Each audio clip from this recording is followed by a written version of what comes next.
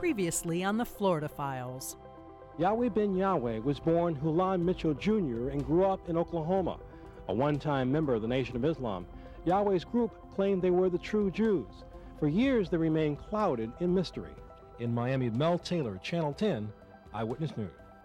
So you were hooked. You were hooked. I was hooked before day one. So he was searching for his father Yahweh while his father Yahweh was yet searching for his son.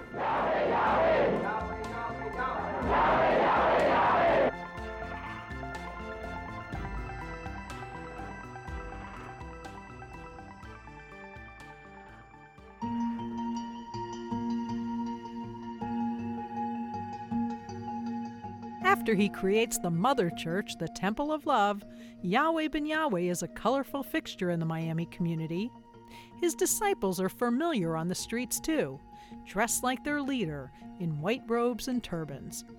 When not canvassing local neighborhoods, passing out literature and collecting money, the Yahwehs travel together in a fleet of buses, emblazoned with the name Yahweh on the sides.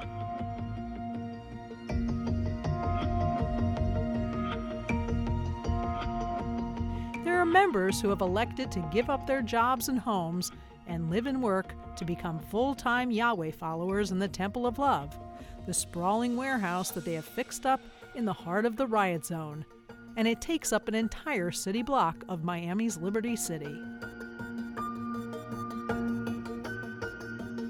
So if you're tired of suffering in America, and you're ready to return to your own God, Yahweh, and you're ready to submit to Yahweh as your God and be a part of the kingdom of Yahweh, then I invite you to come over here to my right up on the stage, and I will shake your hand and welcome you into the kingdom of Yahweh. Early February of '82, me and my wife, we were asked by Yahweh Ben Yahweh to become full-time workers, and me and my wife agreed that we wanted to work full-time for the temple. And so we gave up our jobs, school, whatever we had going on, and we joined the Nation of Yahweh as full-time workers. That's Khalil Amani, a former Nation of Yahweh member. At that time, it was probably about 40 or 50 of us that became full-time workers. What was your job? In the beginning, I had several jobs. One job was we had somewhere in '82, we ended up buying a bunch of printery equipment because Yahweh Ben Yahweh wanted to make his own Bible, his own books, his own literature and all that stuff instead of having people make it for him. And so one of my jobs was during the day, I worked in the printery. Of course, every man had a 2-hour guard duty that we did around the clock 7 days a week. So somewhere after, when people go to bed, 9, 10, 11 o'clock at night, you were obligated to get up out of your bed out of the middle of the night and do a 2-hour guard duty where you just sat on the front door, and the front of the temple had a foyer, and you just sat there and watched the street at night for 2 hours, because you basically worked 16 hours, and then with the 2-hour guard duty, so you worked about 18 hours a day. Publicly, at his Temple of Love, Yahweh Ben Yahweh preaches peace and morality. We love all moral men, and I teach you to be moral. Oh, glory. To be blessed, we must be ethical. And the definition of ethics is a system of moral principles. A system means an order, a method, a truthful, mathematical, sequential fact. Ethics deals with the rules of conduct that all civilized people of the earth recognize. But Khalil says his preachings contain cryptic messages that are understood by his flock. Did you hear him talk about bring me the ear of a white devil?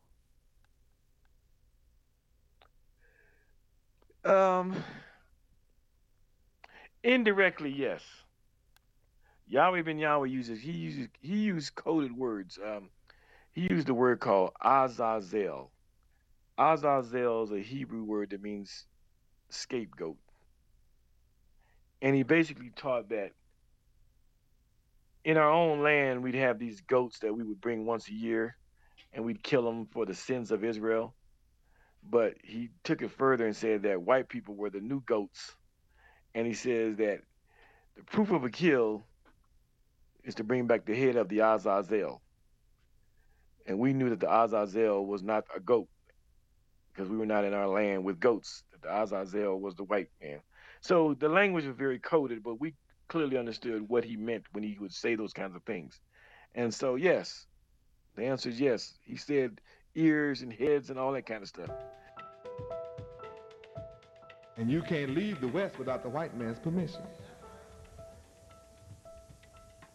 Oh, no.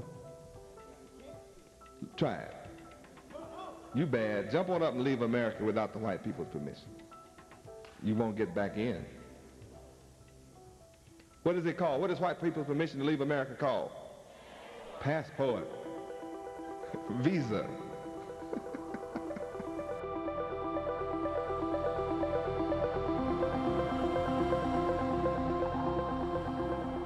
Local 10 and Local10.com presents the Florida Files.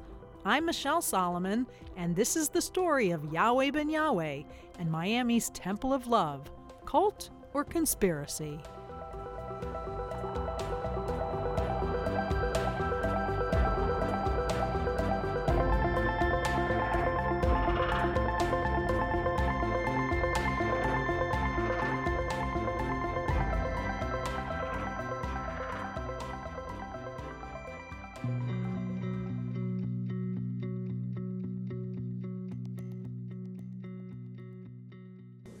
So I fit 2 qualifications already. The 2 listed, I fit them both.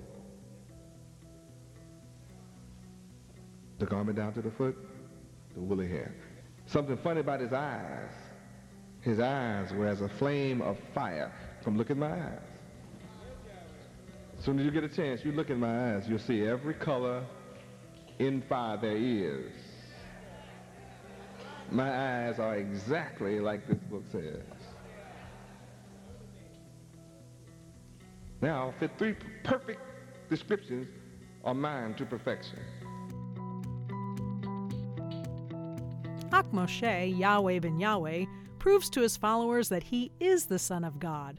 But as he proclaims his power, more than a dozen members decide to break off and create a temple of their own. Khalil says the former members return frequently to the temple to taunt Yahweh. Yahweh Ben Yahweh had talked vociferously about killing people. I mean, he had talked about, the hypocrites got to die. I just didn't believe it was going to be a literal thing that had happened. So the hypocrites were coming, and what he quote unquote called the hypocrites were coming and taunting and shooting at the temple and stuff? Yes. The hypocrites, one night they had come by with a gun and they even pulled into the parking lot.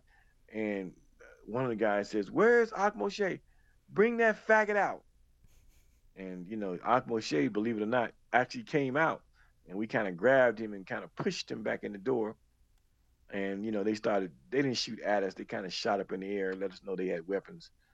And those are things that, led up to, the murders of Ashton Green. And so they weren't altogether blameless themselves. I know it doesn't come out in the media like that, but that's what it was. It was kind of a war. They brought it to us. We just so happened to get the best of them. Publicly, Yahwehs were noticed in their white robes. They carried canes. And privately, residents and police investigators were hearing horror stories about the Yahweh. Eyewitness News 10's Mel Taylor reports on crimes that were committed against some of the former Yahwehs who had gone against their leader. They shot him. They shot him. I remember maybe 2 shots ringing out, and I screamed. Mildred Banks knows about violence. Today, some 9 years after she was shot, she still carries a bullet in her side. One day, in 1981, her North Dade home became a house of death. Banks and her husband, Carlton Carey, had just returned from talking with police about another Yahweh member who had been decapitated. But when they entered the home, They knew something was wrong. In 1986, she spoke with Eyewitness News. I remember coming to and seeing them drag Michelle out. And I remember saying to myself, they are going to cut his head off. And I remember saying to myself, I got to get help, but the phones were down. Carlton Carey, an accountant, and Mildred Banks, a postal worker, go to the police. Carey wants to tell them that he believes Yahweh Ben Yahweh ordered the beheading of their roommate, Aston Green, who was found dead and dumped in the Everglades, his head severed by what police believe is a machete. Detective Steve Roadruck goes to interview Mildred Banks in the hospital. I think it's 81, 82, that's when the first murders occurred. And, as I say, I was in homicide working the case. I think John King had the very first homicide, and then he had interviewed roommates of his homicide victim, and then they went home that night, and then they were ambushed, and then Carlton Carey was killed, and Mildred Banks was, severely injured. I remember going to the hospital, it was Miami here National Hospital, to interview Mildred, just to get whatever we could get right away, because she was severely injured.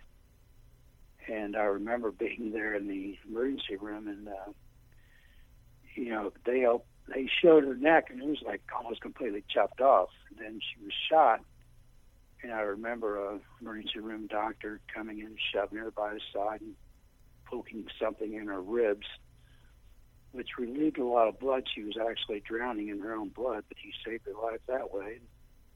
So she was in the hospital. We assigned a bunch of uniformed guards to, our police officers to guard her. And then eventually when she was able to speak to us, we interviewed her as much as we could, but she couldn't identify anybody because they were all wearing masks. We knew who the bad people were. We knew it came out of the temple. And, Mildred would give us a lot of information about the goings-on in the temple and how they were disillusioned with what was going on. And so we just tried to build a case. We tried to get a search warrant for the temple, but I don't think that was successful.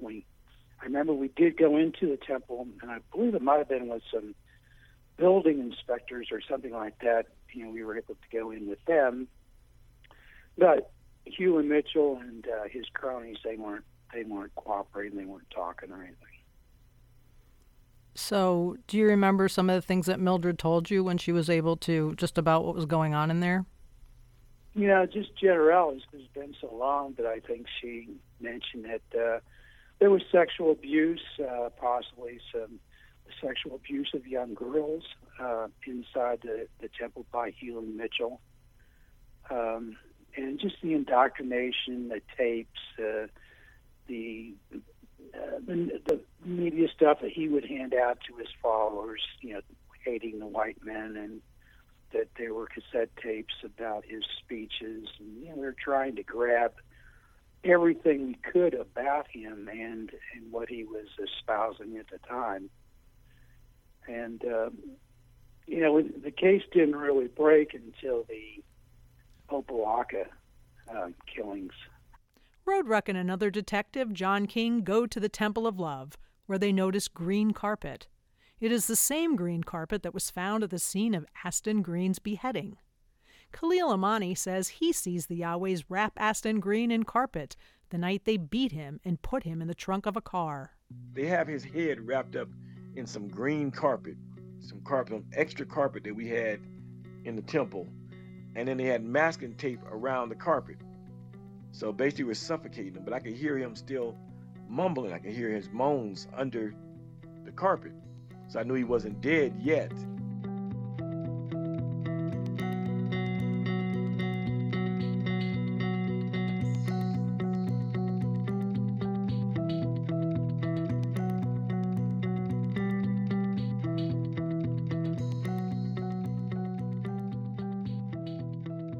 Green is killed on November 12, 1981. On November 14th, Carey and Banks go to the police. They tell them they fear for their lives. Early the next morning, as they arrive at their Carroll City home, they are ambushed. Khalil Amani says it's clear soon after both incidents that the temple is being watched.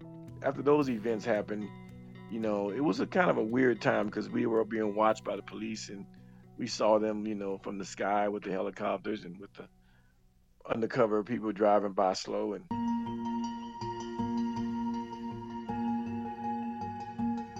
it's just before noon on Tuesday, October 28, 1986. 2 white limousines, several cars, and the now recognizable Yahweh Greyhound buses pull up to a rundown apartment complex in Opa-locka. Residents of the complex tell the news media that about 75 Yahwehs descend on the apartments. They are there to clean out the building that the Nation of Yahweh has purchased, and they are going to do whatever it takes to evict anyone who won't leave.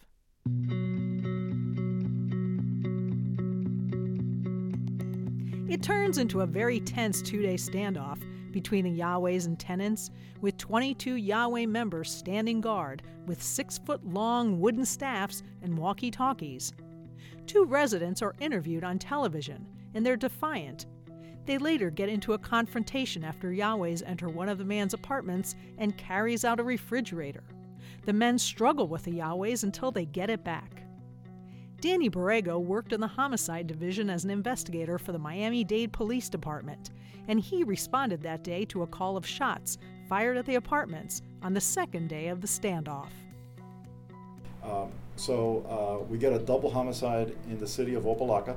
So the Opa-locka case, what happened was the Yahwehs had purchased an apartment complex in Opa-locka. It was a rundown apartment building, and the Yahwehs during that time period were in the process of a major rebuilding, fixing up old hotels, apartment buildings, and they were buying, dilapidated apartments and making them new again. So the city of Miami was probably pretty happy with that. Grocery store, there was a hotel on Biscayne Boulevard that they really did a great job with it. They cleaned it up, and they were in the process of doing this at this apartment complex in Opa-locka. But there was people still living in some of these apartments. So they used less than legal means to evict the people out of these apartments. There's a legal method, obviously, to have people evicted, or even from these apartments that were condemned. So they were just coming in with large containers and emptying out apartments, whether somebody was living in there or not. So there was a big uproar among the remaining residents who still occupied those apartments. And I remember the news media being out there, and they interviewed even a couple of our potential victims. They interviewed them on camera, showing their displeasure about how the Yahwehs had been coming in and basically strong-arming them out of their homes. The victims, 37-year-old Rudolph Broussard and Anthony Brown, apparently argued with Yahweh members just hours before they were found shot several times in the head and back. Witnesses say sometime after midnight, a green car entered the complex. There was a confrontation and shots rang out. Broussard died at the scene. Brown was heard pleading for his life as he tried to escape. Sources say he was shot once in the back, then 3 more times in the head. He died 2 hours later at Jackson Memorial. Police have impounded the car with several white robes in the back seat. It's a shame. It doesn't work. We're black. Look, the skin color, same as mine. Why? Why did y'all do it? Is it worth it now? Are you happy? At the scene, Metro-Dade police found this unidentified man hiding in a field close by. He was wearing the familiar white turban worn by Yahweh members. After paying nearly $500,000 for the complex, the Yahwehs wanted everybody out. Broussard and Brown were 2 residents who verbally refused to go. That was Eyewitness News 10's Vicki Frazier reporting from the scene. Borrego says there are other recent killings that have been puzzling police, but now these shootings might hold the answers to those crimes too. A gun found at the scene is linked to one of Borrego's cases, where a man sleeping in a car behind a bar is found dead.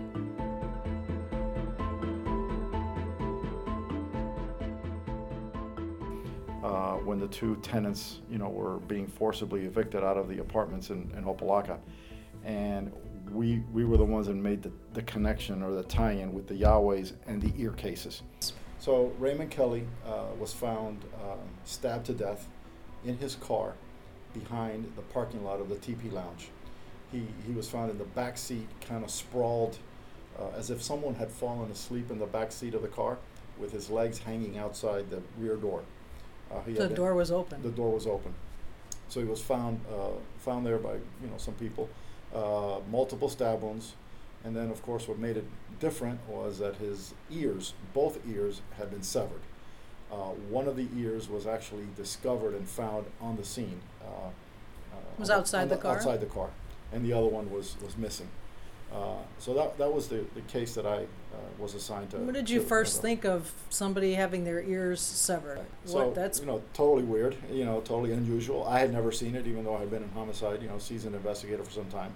It's stuff that you always used to hear about. I used to hear things about this in Vietnam. We used to hear that in Vietnam they used to, to prove that you had killed somebody, they used to cut people's ears off. I mean, this is just stuff that I had heard about, but usually it was indicative of some sort of either a ritualistic type of a killing or as a souvenir of some sort. Either could have been a serial killer or as proof that you had gone out and killed something. And what we learned is that night he had drank a little bit too much, and he went into his car to sleep it off. And that's where we found him the next day. Wrong place, wrong time. Wrong place, wrong time. So the only thing that was other than the ears is that we were told that Mr. Kelly kept a gun, a revolver, inside of his glove compartment at all times. Right after the shooting incident where Rudy and the other gentleman get shot, there's a car description that was put out by the Opa-locka Police Department, and they ended up stopping the car about a couple blocks north of where the apartment complex was. The guy that was inside the car took off running and was hiding in some bushes, and they ended up apprehending him. So what we did find, though, is, like I said, in furthering that crime scene, in the area where he was apprehended, hiding in the bushes, we found two guns, two weapons that were disposed of right near the area where he was hiding.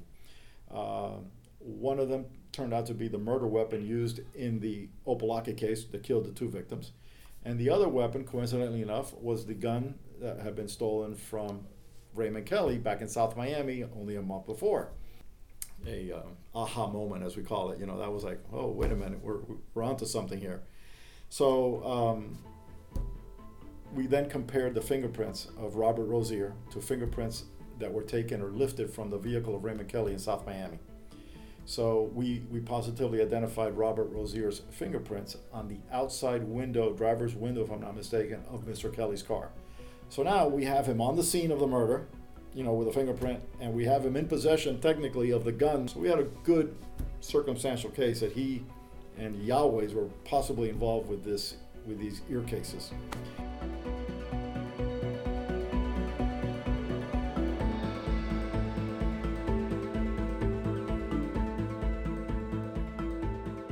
Roadruck says law enforcement was very suspect of the Nation of Yahweh for 5 years, even before the Opa-locka apartment double homicide.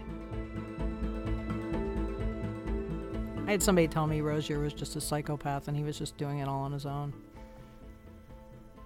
Well, that person, I think it's stupid, but the guys put together a pretty good investigation. We knew where it was coming from. We knew you and Mitchell were homicides. There's no doubt in our minds at all. And, just from what Mildred was telling us and what we gathered and what happened, after that, there's just no doubt in my mind, 100%, that, he was involved and ordered these hits.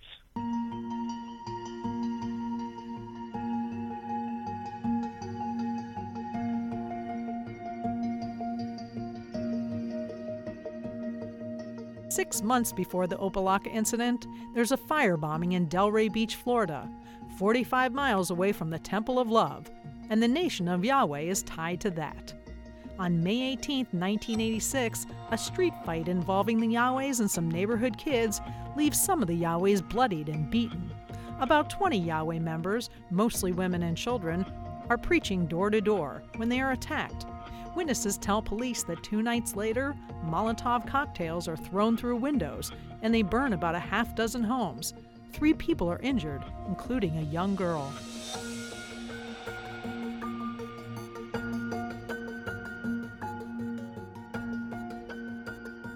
Yahweh Ben Yahweh knows he's under scrutiny. He gets big-time lawyer Ellis Rubin, who creates a media blitz. The once quiet Ak Moshe is now opening his doors to media. He even invites reporters into his private office. We've had past instances of one of our sisters was attacked with a machete. Her neck was almost cut. I mean, it was cut. Terrible lacerations. She had to be put in the hospital. She was pregnant, still is. Her arms were cut with the machete. This woman was trying to kill her, decapitate her, without cause. We called the police. We filed charges. The state attorney's office said, you don't want to bring charges against this old lady. Until this day, they won't bring it to court. Nothing has happened to the lady. We've done nothing. We did nothing to her then, nor since. And nothing has been done. We have no justice in the case. If we were violent people, she certainly wouldn't be here. And she obviously tried to cut her head off. She'd have had it cut off with her own machete. Any motivation for this? None, except she just came out of her yard into the street and did this. Was your sister in robes and Yes, in white. We have another, it's a little small case, they call it brawling, but nevertheless, in Riviera Beach, just a few short months ago, a woman sicked her dogs out of her turn, opened her gate, sicked her dogs on us almost a block away from her house. The dogs attacked us. Some of our brothers kicked the dogs away. When they kicked the dogs away, this woman and her family came out down the block, attacked us, and some of her sons and different people came and joined. We did nothing. The police came. While the police were standing there, I think it was reported her son, one of her sons, kept charging and attacking our sisters and brothers. The police did nothing. So he finally made a lunge at one of our brothers, and he hit him and knocked him to the ground. Guess who went to jail? Our brother, S5E2. Israel.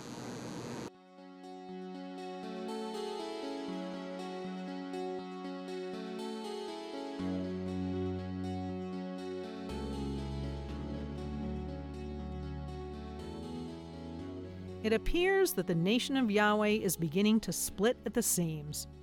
Residents of the Opa-locka apartments win in court when a judge rules that the sect had waged a campaign of extortion and terror against them. They have to sell one of their properties to pay the judgment. Meanwhile, City of Miami inspectors are on their case too, and they're finding ways to crack down on the Temple of Love for code violations. But the most damaging to Yahweh Ben Yahweh is the man the police find hiding in the bushes at the Opa-locka shootings. It's Neariah Israel, a Yahweh member whose real name is Robert Ernest Rozier, and he's charged with involvement in a number of crimes. Most likely under the counsel of Reuben, Yahweh Ben Yahweh announces a press conference. He is going to publicly announce that he is excommunicating Robert Rozier from the Nation of Yahweh.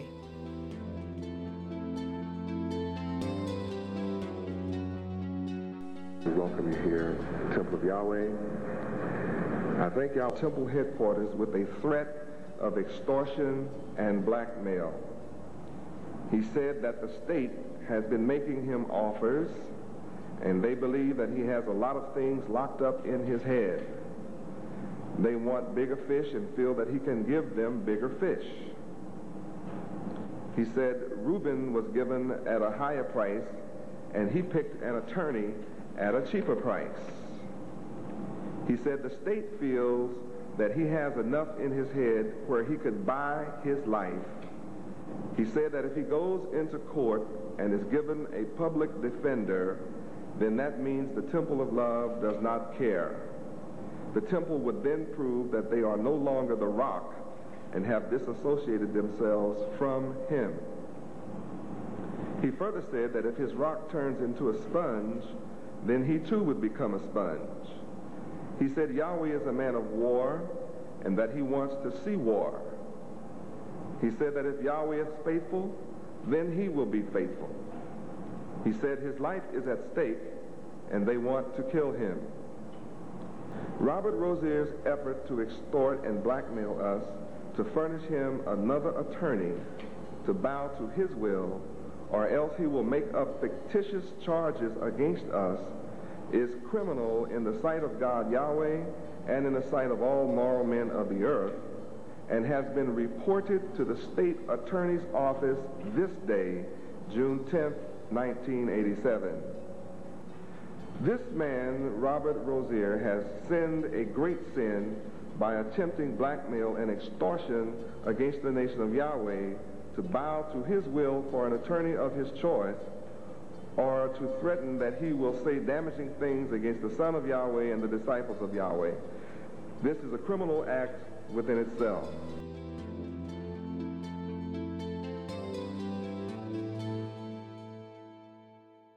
I hereby excommunicate Robert Rozier, also known as Neariah Israel, and take the Lamb's Book of Life in the sight of the world and blot out Robert Ernest Rozier, Jr., also known as Neariah Rehoboam Israel, out of the Book of the Living.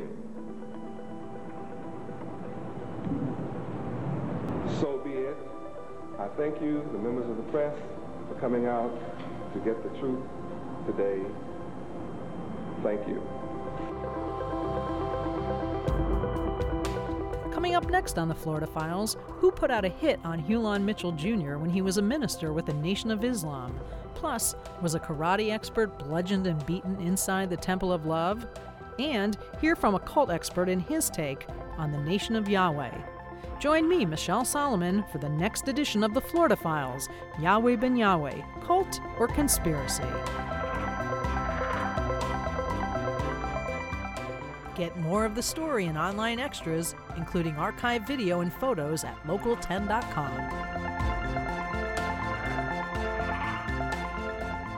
Are you a fan of the Florida Files?